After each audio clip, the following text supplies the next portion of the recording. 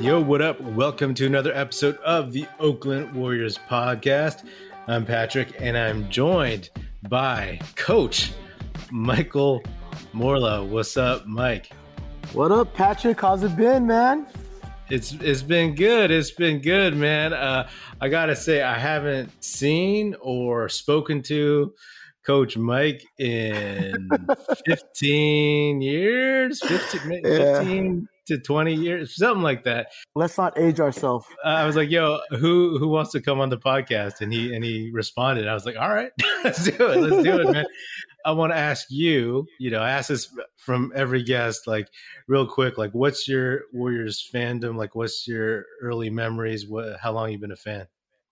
I don't want to age myself, but one of my first earliest memories is when I read the San Francisco Sporting Green, and it said that we got Chris Mullin from St. John's. And at that time, it was like big news. The only players I remember around that time was probably Sleepy Floyd, Purvis Short, J.B. Carroll, and then we got Chris Mullin. And I thought that was going to make a difference. We had to wait another 10, 15 years, but hey, it was good. Chris Mullin's still my favorite Warrior of all time. So where are you a coach at, right quick? I coached at El Camino High School here in South San Francisco. Nice, man, nice. This is awesome. This is the first time I've had anyone with the official title of coach on the show, so I'm expecting some big things from you. No pressure, though. So, all right, the Warriors, they won Game 5 over the Celtics at home at Chase Center. What popped out at you? What'd you think of the game? I'm going to be honest. I really thought Boston had a great game plan. As you could tell, what they did was they shut down Steph Curry. And what really shocked me, honestly, was even though we had that big lead, I was still scared.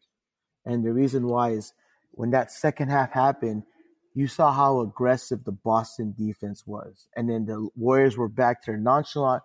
Let me just get a one-hand pass over there. But and the thing was, as a coaching point of view, the thing was Boston was overplaying the Warriors. And the Warriors, if you go back to basketball basics, none of them cut backdoor on the overplay.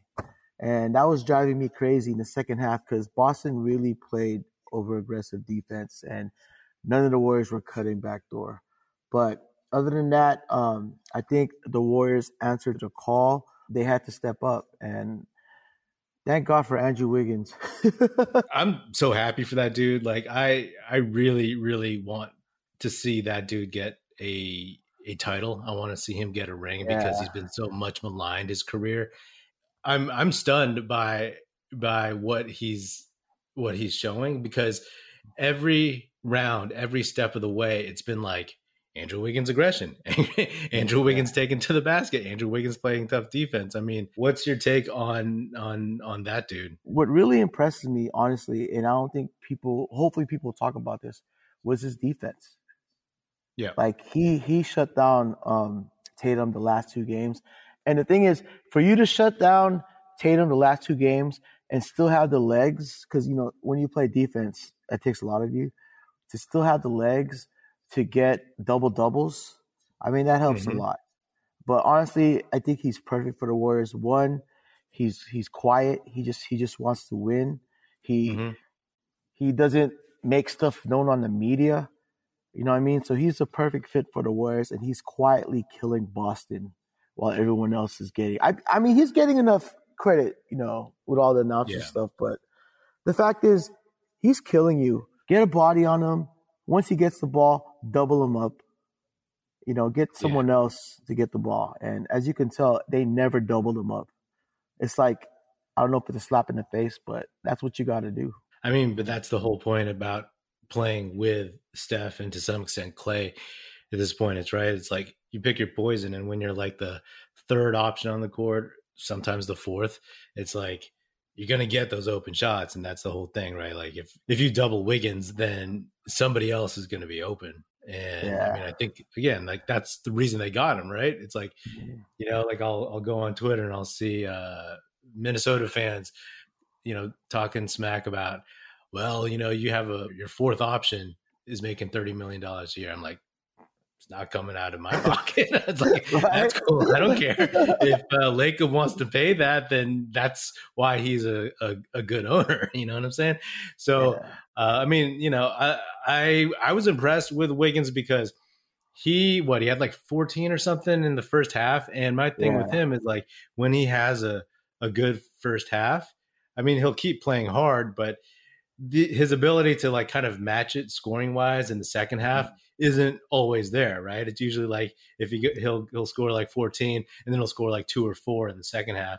But he scored 12 more, and those were huge, man. Like those drives, and he put a couple shots over Horford. I'd seen those all season long, and honestly, I didn't expect as many of his shots to go in. Yeah, and he also exactly. hits them off the glass, and I always talk about, how Andrew Wiggins has pretty tough touch off the glass a lot of the times when he'll drive with force.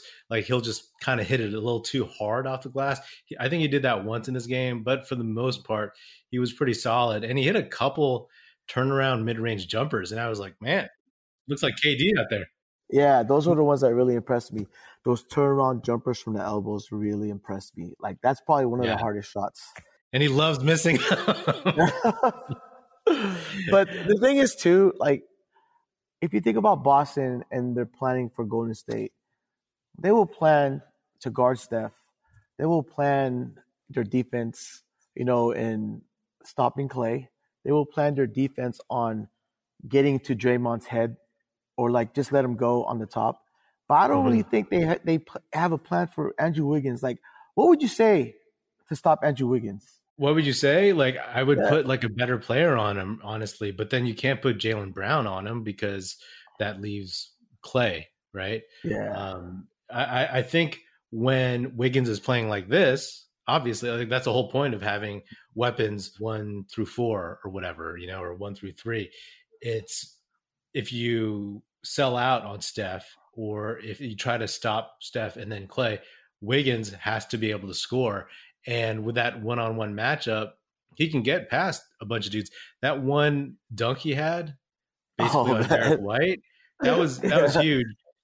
I mean, like add that to the collection of Andrew Wiggins' massive dunks in the playoffs, because he's so mild-mannered. And I always talk about I rewind games when I'm watching them because I want to see. I look for the Andrew Wiggins emotion. I look for a fist pump.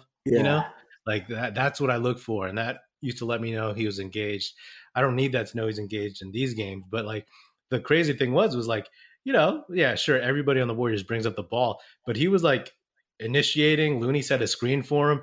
And usually when you set a screen for maybe Steph or Poole up there, you're guarding the 3-point line. But Wiggins, he just like ran right past Derek White. And, I mean, he caught a little bit of the rim. Yeah. I was like, oh, man. But that was impressive nonetheless. And, you love seeing it from him. And again, I'm just like super happy for that dude. And I'm so glad he's on the team. It's an upgrade from Harrison Barnes, but I think that mild mannerisms it's perfect. You know what I mean? Like he does not need the ball, but he's there to help you back you up, and that's what you need to have a good team. Yeah, I'm on a group text, and I texted last game 4 about how Wiggins is better than Harrison Barnes, kind of as an obvious joke, but it's like, I mean, in this day and age when the front lines have gotten even smaller, it works. Harrison Barnes could play bigger dudes back then, but Wiggins doesn't have to play like a massive Marc Gasol center. And he's just, I mean, it's crazy to have a third or fourth option who was a number 1 pick who, can get his shots off. And he's, like we've been talking about, he took some tough shots and he actually made them. Oh man. Right? Yes. That is the thing, like the turnaround mid-rangers, and then like the running, like, I don't know, floaters or whatever, push shots in the lane. Yeah. That's crazy to me. What do you think happened in the fourth quarter? So I was watching this and I was like, okay, cool. We got a We got a 11-point lead at half, 12-point lead. And I was like, all we need is a semblance of one of these patented Warriors third quarter runs, and we'll be good to go. This whole series after game one, I was like, the Celtics are going to be prepared for third quarters. And every game, they haven't been prepared. And in this one, I don't know if they were really like, it was anything the Celtics did, but like it all started off with that bad Klay foul, and then the cross court one-handed pass that Jaylen Brown picked, and then got fouled again. Yeah.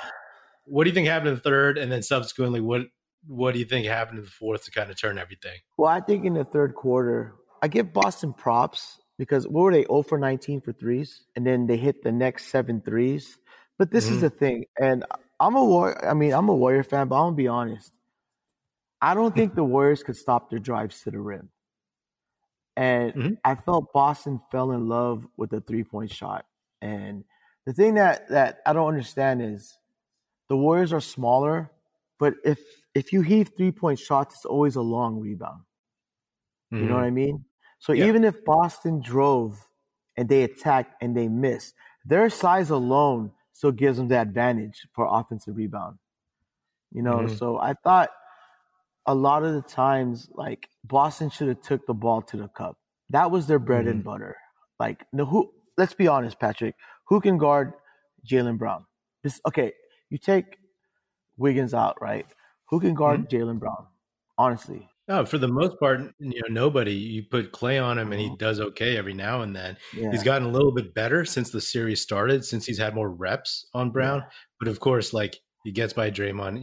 You try other people on him because you don't have anybody who could fully match up with him, for sure. Boston, they just fell in love with the three too much. And then by the time they started driving, instead of, like, you tell a lot of times in their attack, instead of going straight to the rim, they're thinking about kicking out. That's why the Warriors were able to stop them so easily and get those deflections.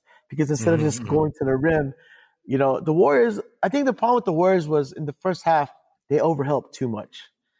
You know what I mean? They overhelp and they stunt, but after the stunt, they don't stand in there. They go back and they give the lane. You know what I mean? So I think that's where Boston messed up. And going to game 6, you're going to see Boston attack the rim more. But I think what really happened was the referees, they got into Boston's head. You know what I mean? Like, that whole sequence with Jaylen Brown really messed them up. And I remember at halftime, Boston's coach told them, hey, don't even look at the referees, just play your game. Don't even complain. And look what happened in the second half.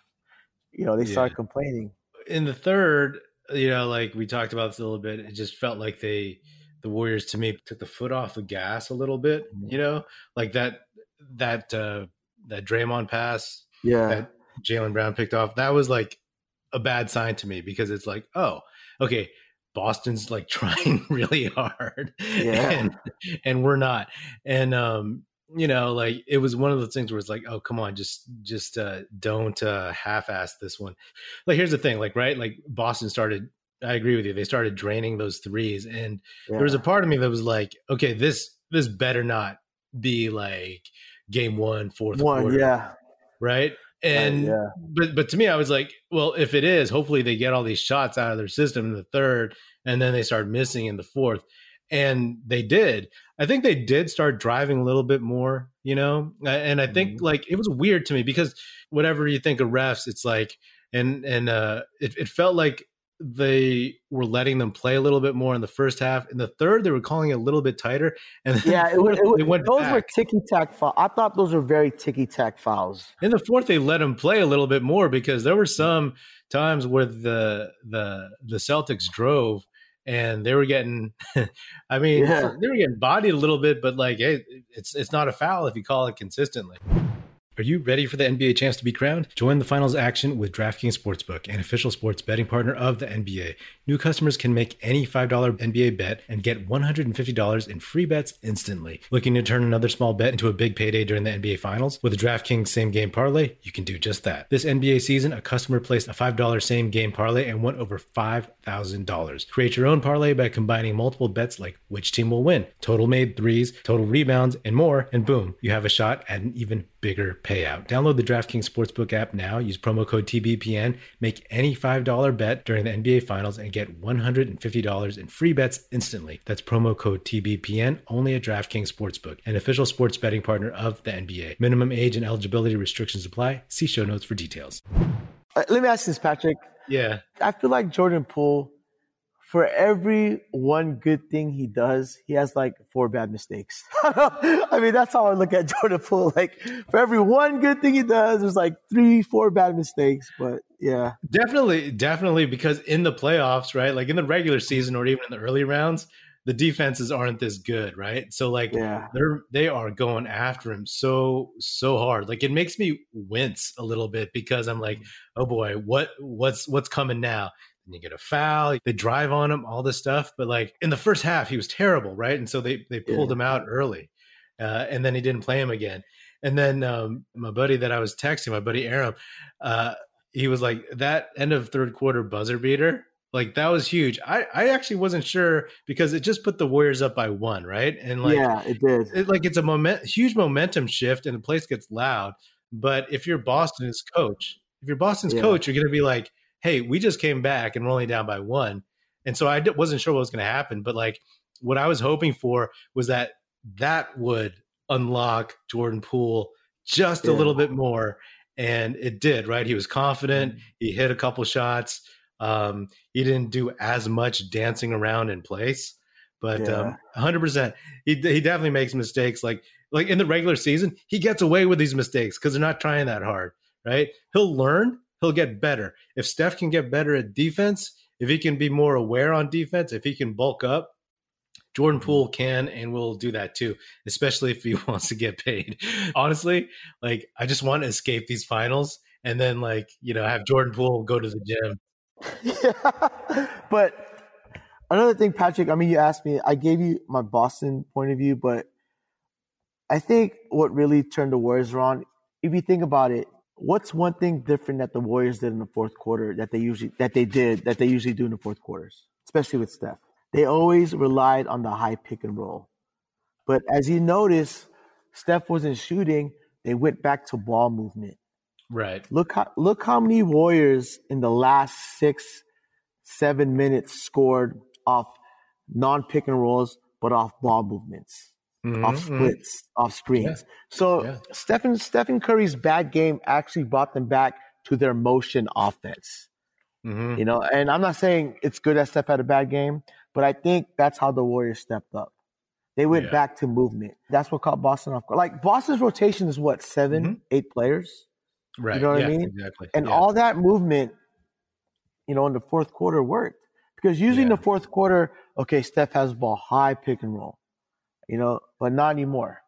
It was more of the push, screen away, cut back door, not there, back to weak side, split screen on the opposite. So I think if you look at the last 5 minutes, the Warriors were actually running their motion offense, which was beautiful. It's crazy, right? Because like in the beginning of the second quarter, right, Steph's minutes when he sits, that's because the guys have been so inconsistent and because that unit has looked bad.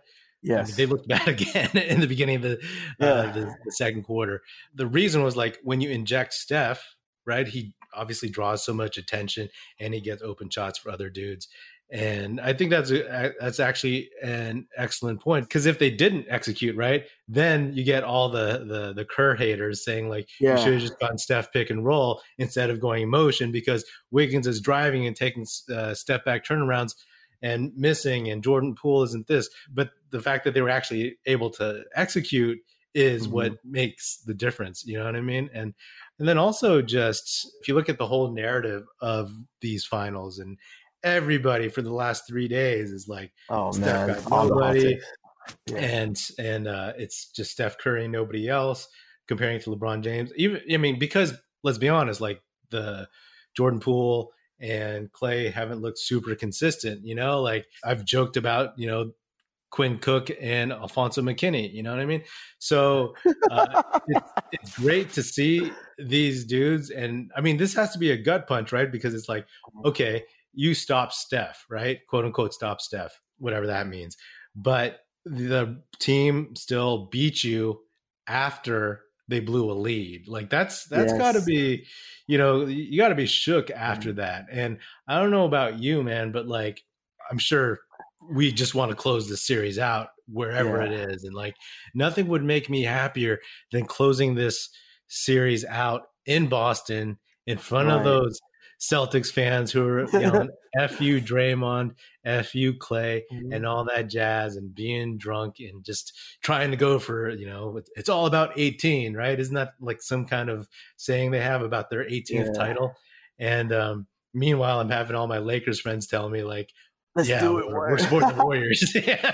And let's be honest, Patrick, like our economy is bad right now. And if the Warriors do lose, then they're going to have to make extra hats and shirts for Boston. You know what I mean? So we don't want to do that. We want to save our economy and just make one set of championship shirts and hats. Because if we go to Game 7, there's going to be hundreds of thousands of hats and shirts that's going to be wasted. And we can't have that anymore, especially with the way gas prices are.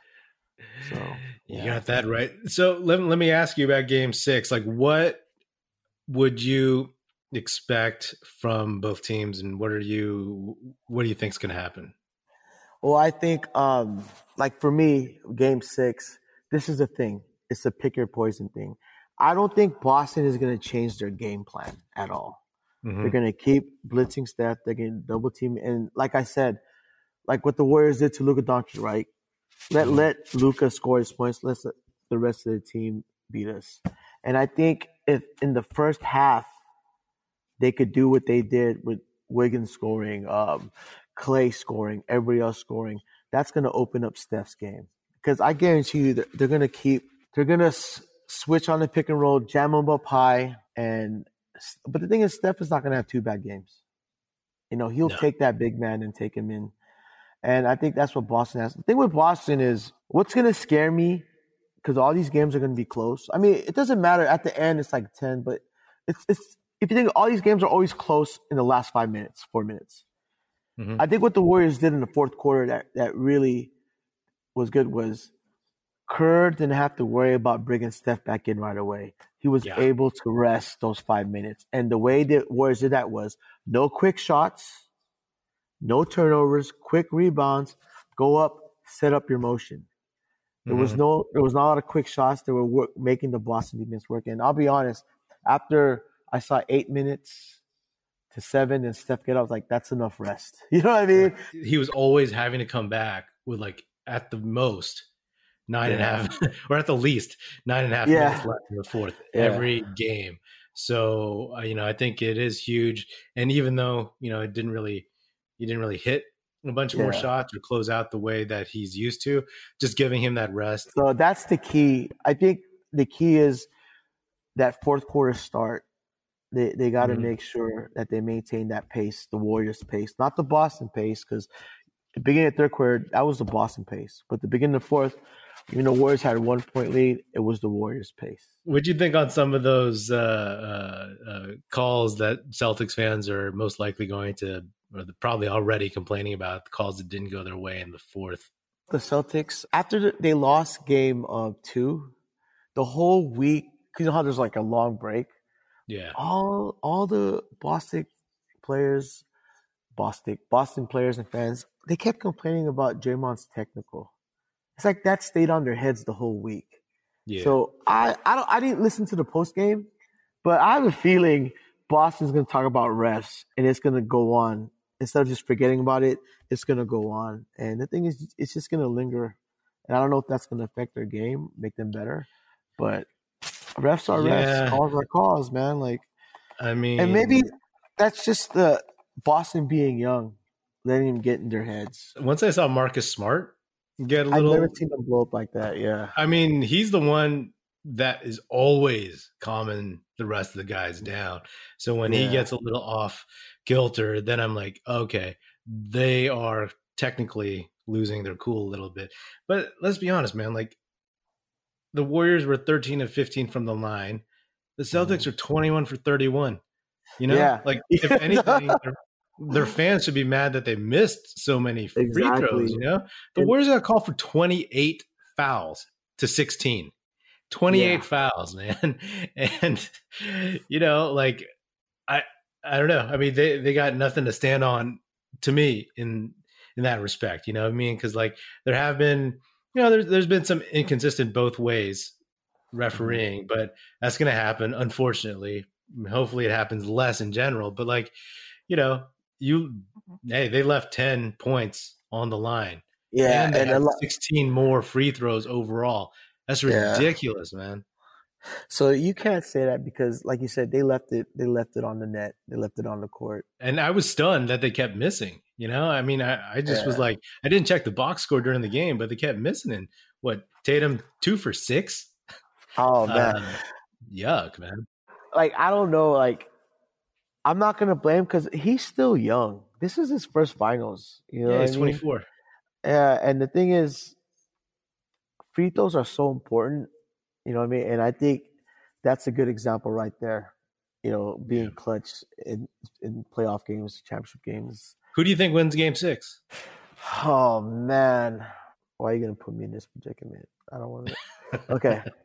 In my heart, okay, if Steph Curry can get back, which I believe he can, I think the Warriors can close it out in Boston. As a Warriors fan, I'm going to go Warriors. Like you said, they want to close it out in 6. I don't know how strong mentally Boston will be after this game. You know what I mean? Yeah, that's the big question for me. I want to see how Boston comes back after this. But the best thing to do is the Warriors got to start early. They can't do that nonchalant thing. They got to go. But let me ask you this. Do you like it when Otto Porter's in the starting lineup? Here's the thing. Okay, so we all know it's, you know, to space the floor a little bit, give more offense so that Dre and Looney aren't on the court at the same time.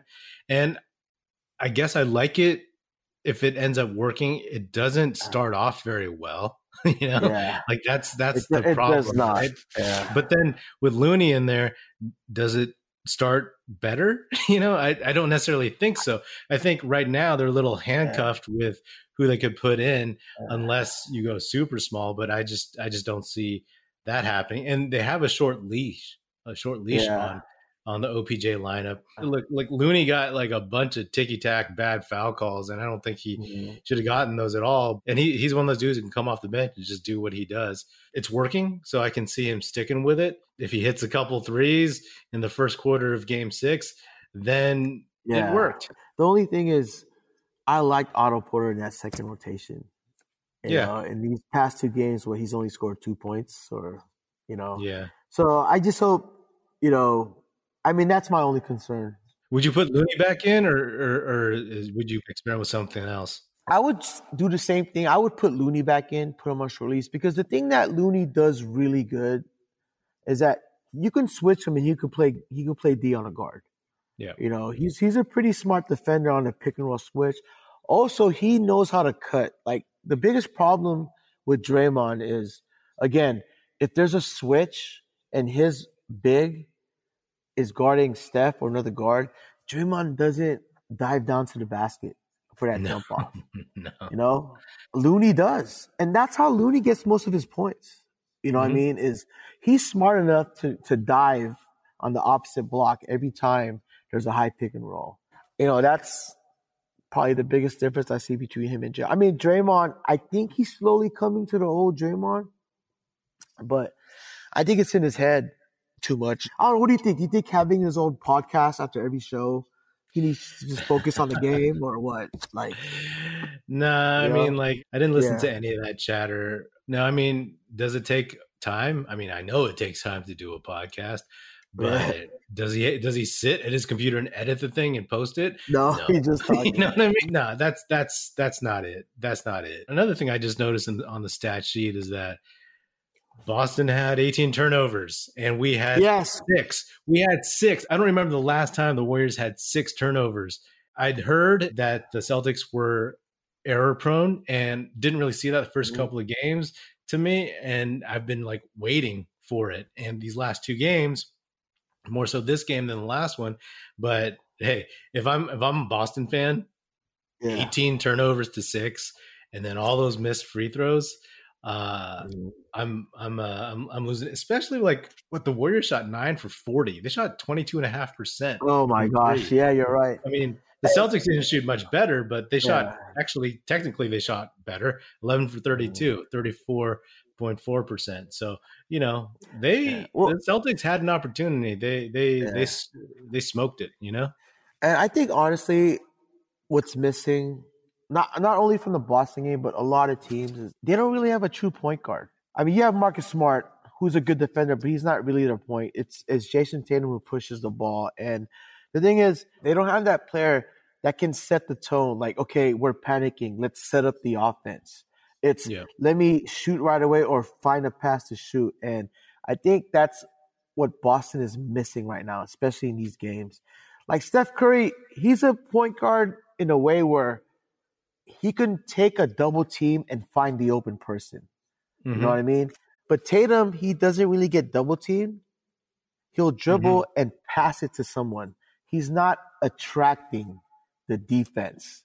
Maybe on a drive, but if he's going on to perimeter trying to make a decision or try to set the tone, he doesn't really attract the defense in that way. Like you said, he's still young, and my big question before the finals was like, is Jason Tatum really that guy? And I feel like I've talked about this every finals episode. And he's amazing, great talent, but he's not there yet. I don't think he's that guy yet. He doesn't scare me like even John Morant, or obviously Luka, or the way even. I mean, Luka to me has the potential to be. I think Luka is that guy. He is that guy. He is scary. Yeah, he's a guy that, look at the rest of that team. Tatum is not that guy. I mean, you can see it. His stat line looks good. 10 for 20, 5 for 9 from 3. Except for the missed free throws. He had 10 boards, 4 assists, 27 points. But he got all his points early. He was hot early. Yeah. And then he kind of stunk up the room in the fourth. He missed I think he airballed at least 2 shots. Oh, man. He bricked short quite a few times.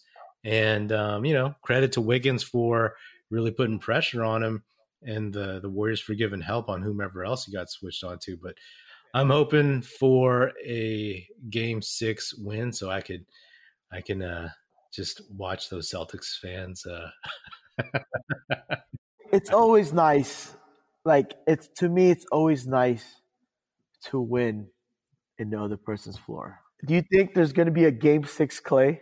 I bet you he thinks it, man. So either he's going to be Game 6 Klay or he's going 4 for 20. So we'll see. He's going to die trying. All right, man. Thank you. Thanks for having me. That's another episode of the Oakland Warriors podcast. Be sure to subscribe wherever you get your podcast. Feel free to hit me up on Twitter at Patrick Lupino or at Oakland Warriors. Check us out at oaklandwarriors.com, and be sure to check out our YouTube channel, youtube.com/Oakland Warriors. Also check us out at oaklandwarriors.com, and be sure to tell your fellow Warrior fan friends to tune in and listen to the Oakland Warriors podcast. It's produced by National Film Society and is a part of the Basketball Podcast Network. And if you're so inclined, please do leave us a 5-star rating on Apple Podcasts and or Spotify, and leave us a nice review on Apple Podcasts. That would be hugely helpful. Thanks for listening. That's it. Music in this episode provided by Paper Sun. Special thanks to Paul Amardo for production support. See you next time.